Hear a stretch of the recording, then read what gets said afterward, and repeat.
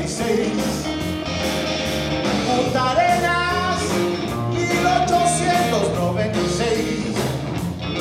Cruzó la pampa, la cordillera, en busca de esa mujer.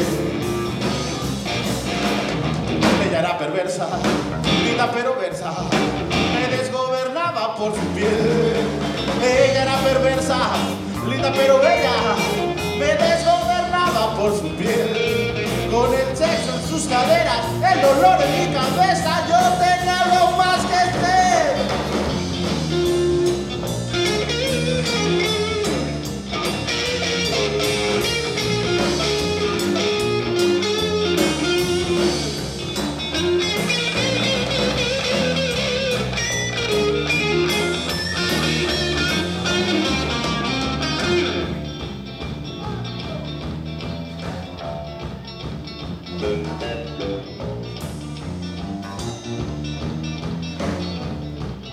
A ver la palmita caliente, a ver.